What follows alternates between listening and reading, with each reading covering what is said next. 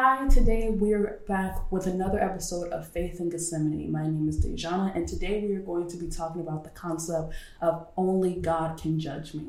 So, too many times when we are convicting our brother and sister in Christ and helping them humbly back to the road of salvation, it's often thrown in your face that, you're not perfect either, or you make mistakes too, so you have no right to speak on what I'm doing. And in biblical truth, that isn't the case. So today we're going to go through the difference between the scripture of don't judge anyone and how we can humbly convict each other and how people can do it to us as well. So we're going to be heavy in scripture today.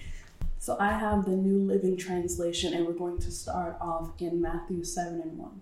It says, "Do not judge others, and you will not be judged, for you will be treated as you treat others.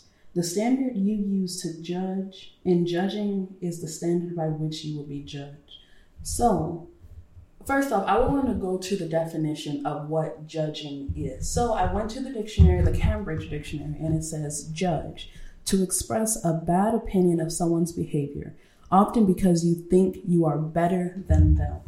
So, in this scripture, it's not saying, Jesus isn't saying, do not go to your brother and convict them humbly, or do not be convicted by another believer or someone else humbly. It is saying, do not think of yourself more highly than you ought to be. Do not look down on others when you are coming. Do not condemn them. Instead, convict them. Do not set yourself on such a high pedestal, on such a high horse, to where you feel like that you are a perfect walking human being, because that's a spirit of narcissism or haughtiness or conceitedness. So then we go over to where Paul was talking in Romans in 12:3.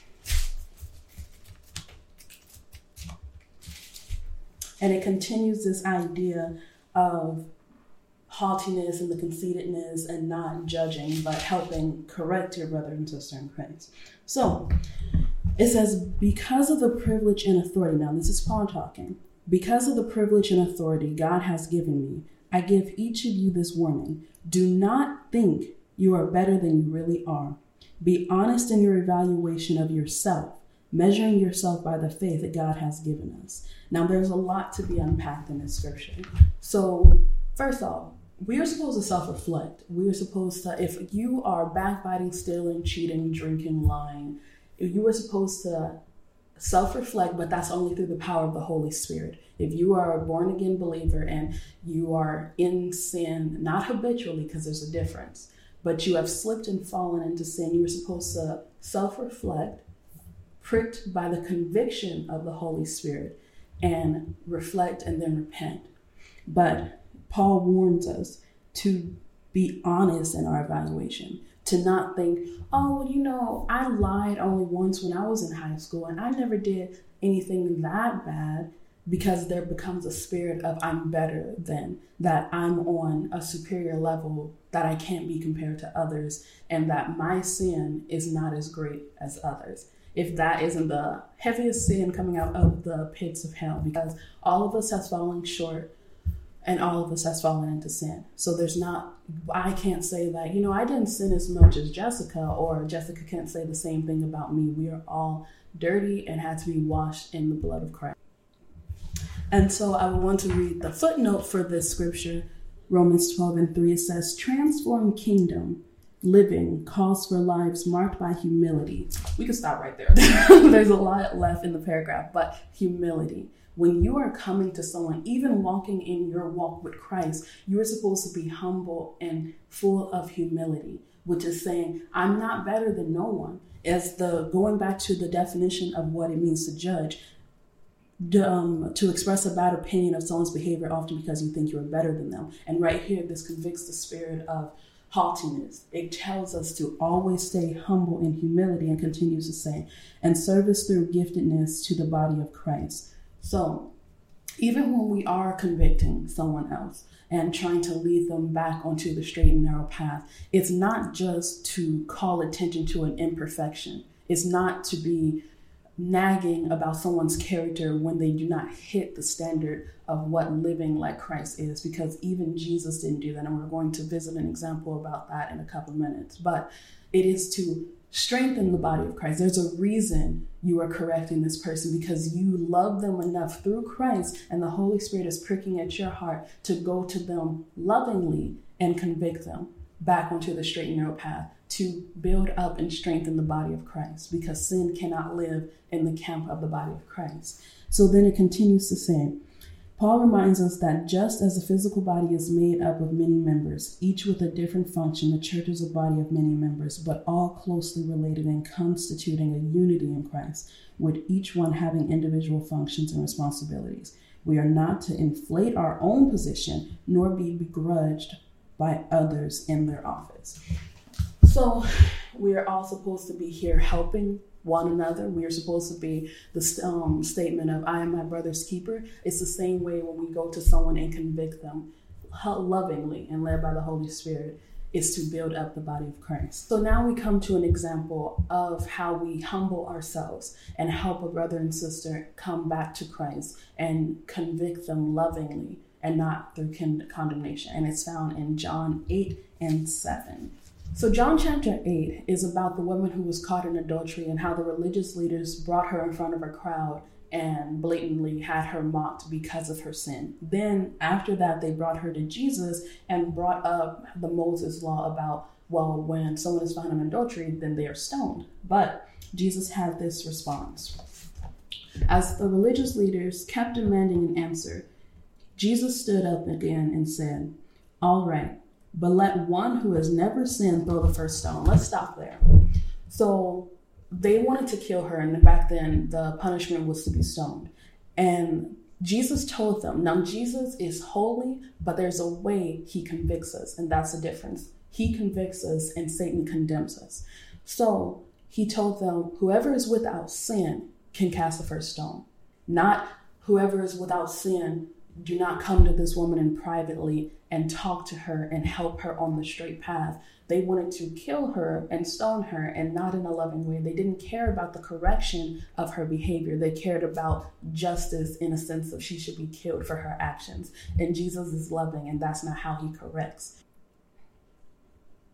So the religious teachers didn't want to just convict this woman, and they didn't have the grace and mercy Jesus had. Instead, they had the intent to parade her and stone her for her sins. But Jesus responds. We scroll down to verse 10. Then Jesus stood up and said to the woman, where are your accusers? Didn't even one of them condemn you? And she said, no, Lord. Jesus said, neither do I. Go and sin no more. Now, this is the thing. Jesus still dealt with the sin. Jesus still made the differentiation between clean and unclean. But the difference is that he extended his grace and mercy towards this woman.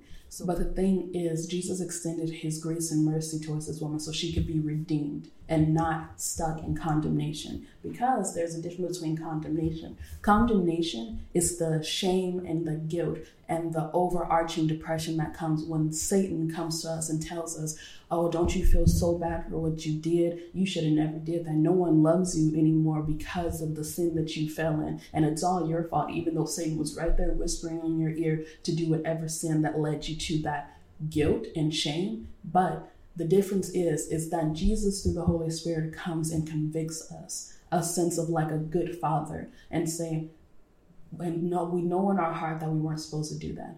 And Jesus gives us always a way out of, I still love you. You know you shouldn't have done that, but I have redeemed you already. I've already shed my blood so you can be clean. So come back to me and repent and love. And that is how Jesus extends his grace and mercy, and the difference between condemnation and conviction. Now we go back to, if we're looking at this whole idea of only God can judge us, where does that leave our friends and our relationships? Where does God speak on that? Because when we are supposed to be friends with someone, we should be the first ones to convict them when they are in sin. We should do it, again, lovingly, and that's always our overarching theme. It's through humility, through the Holy Spirit, and always lovingly. So now let's go to Proverbs 27:6. It reads in Proverbs 27:6, it says, "Wounds from a sincere friend are better than many kisses from an enemy." The biggest differentiation to know if someone is truly your friend is when you are doing all types of wrong, they will never say anything. They'll sit there and do their sin and with you, and at the end of the day won't say anything. A true friend is someone who is not going to sit there with your shenanigans and allow you to do everything from here to Jerusalem in sin, but they're going to sit and correct you and tell you how it really is. They're going to tell you, you know good and well, you shouldn't be doing that. You shouldn't be listening to that song. Your mouth shouldn't be full of profanity. Your actions should be sweeter and more loving than that. That is what a true friend does. And the footnote for this says, "Tough love is better than flattering hypocrisy." An enemy will always be the first one to be flattering through hypocrisy to you, because they don't care about where the longevity of your soul is going to live. They only care about making you feel good in that moment for whatever you've done. It's like Satan talking to you and saying, "Oh yeah, this feels fine. Lying is okay. You should have told that person off." They will do their dirt and sin with you. But it hurts sometimes when a true friend comes to us and tells us where we flawed and where we're wrong. That's the biggest distinction. A true friend will tell you when you're wrong and help correct you through love, and your enemy will sit there and do the sin with you and just make it seem like it's perfectly fine. So, in the same way, it discussed the same aspect in Matthew 18:15. So we're going to go there. We're doing a lot of reading today, but it's okay because we're getting full of the Holy Spirit and understanding this idea of judgment. So Matthew 18:5. No, 18:15. Correcting another believer. So with this whole idea of conviction, it becomes hard to also, if you're both saved, to also convict someone else, because you think, oh, well, aren't all saved people supposed to be convicted by the Holy Spirit? So why would I step in? We're still each other's brothers and sisters in Christ, and none of us are perfect. So there's going to have a run-in. If you're dealing with people, there's going to be a run-in where you have to go to your brother or sister in private and say, "I didn't appreciate that. I didn't agree with that," because you're not always going to agree. So in Matthew 18:15, it says, "If another believer sins against you, go privately and point out the offense." And that's another thing. With all of this judgment and conviction, you never, as the religious leaders did with the woman who committed adultery, they paraded her around. You never want to do that. According to the scripture, you go to this person in private and tell them how they wronged you or how you thought they were wrong, if the Holy Spirit pricks your heart to do so. And then it continues with saying, if the other person listens and confesses it, you have won that person back. We want to stop right there because the next few scriptures is a whole lesson. So right then and there is that person sitting in humility as well, because also the person that's hearing the conviction has to humble themselves and admit that they're not a perfect person and they may have slipped. And so this word says, if the person listens and confesses it, that's the process of repentance. That's, I know I've done wrong. And then coming to the Lord and saying, "Lord, I know I've done wrong." And the difference between just confessing and repenting is that the repentance is a turn away. So they turn away from that sin and then they walk back on the straight and narrow path. So to start to close it off, if we go back to our foundation scripture, which is Matthew 7:1, where it says, "Do not judge others." If we read, "Do not judge others and you will not be judged," Jesus did not mean that you cannot go to your brother and sister and tell them of their convictions or how they have wronged you in private. And it did not say that if you're their friend, you cannot share of how they're straying away from the path, because at the end of the day, we are supposed to be loving towards others. We are each other's keepers, and we're supposed to always helping each other maturate towards being a strong body of Christ. So with that being said, I would like to go back to our foundation scripture, Matthew 7:1, and read the footnote. Jesus does not forbid criticism, opinions, or the condemnation of wrongdoing. What he forbids is censoriousness. The spirit of fault-finding that overlooks one's own shortcoming while assuming the role of supreme judge in regards to the sins of others. So reading that footnote, I go to my notes, I said, it shows love to correct in a humble, loving way, by all circumstances, be led by the Holy Spirit. in that way, this scripture is not saying that we cannot tell our brother and sister in private how they wronged us. And we as friends, to each other, we have the authority to make a distinction between clean and unclean and stand firm on what the word says. And when our friend isn't walking in that way, we have the right, we have the humility and love to go to that person and tell them where they've strayed away. And to close off with this last scripture, Proverbs 15:1, on how we go to our brother and sister when we have either an ought against them, when we have an opinion of differences. It's always about how we go to them. So Proverbs 15:1 says, a gentle answer deflects anger, but harsh words make tempers flare. So even when you're going to your brother and sister and convicting them or telling them where they have wronged you, it should always be done in a loving manner, in a humble heart, and led by the Holy Spirit with a gentle answer in all things. So thank you for joining me for another podcast in Faith and Vicinity. Again, my name is Dejana, and I will see you next time.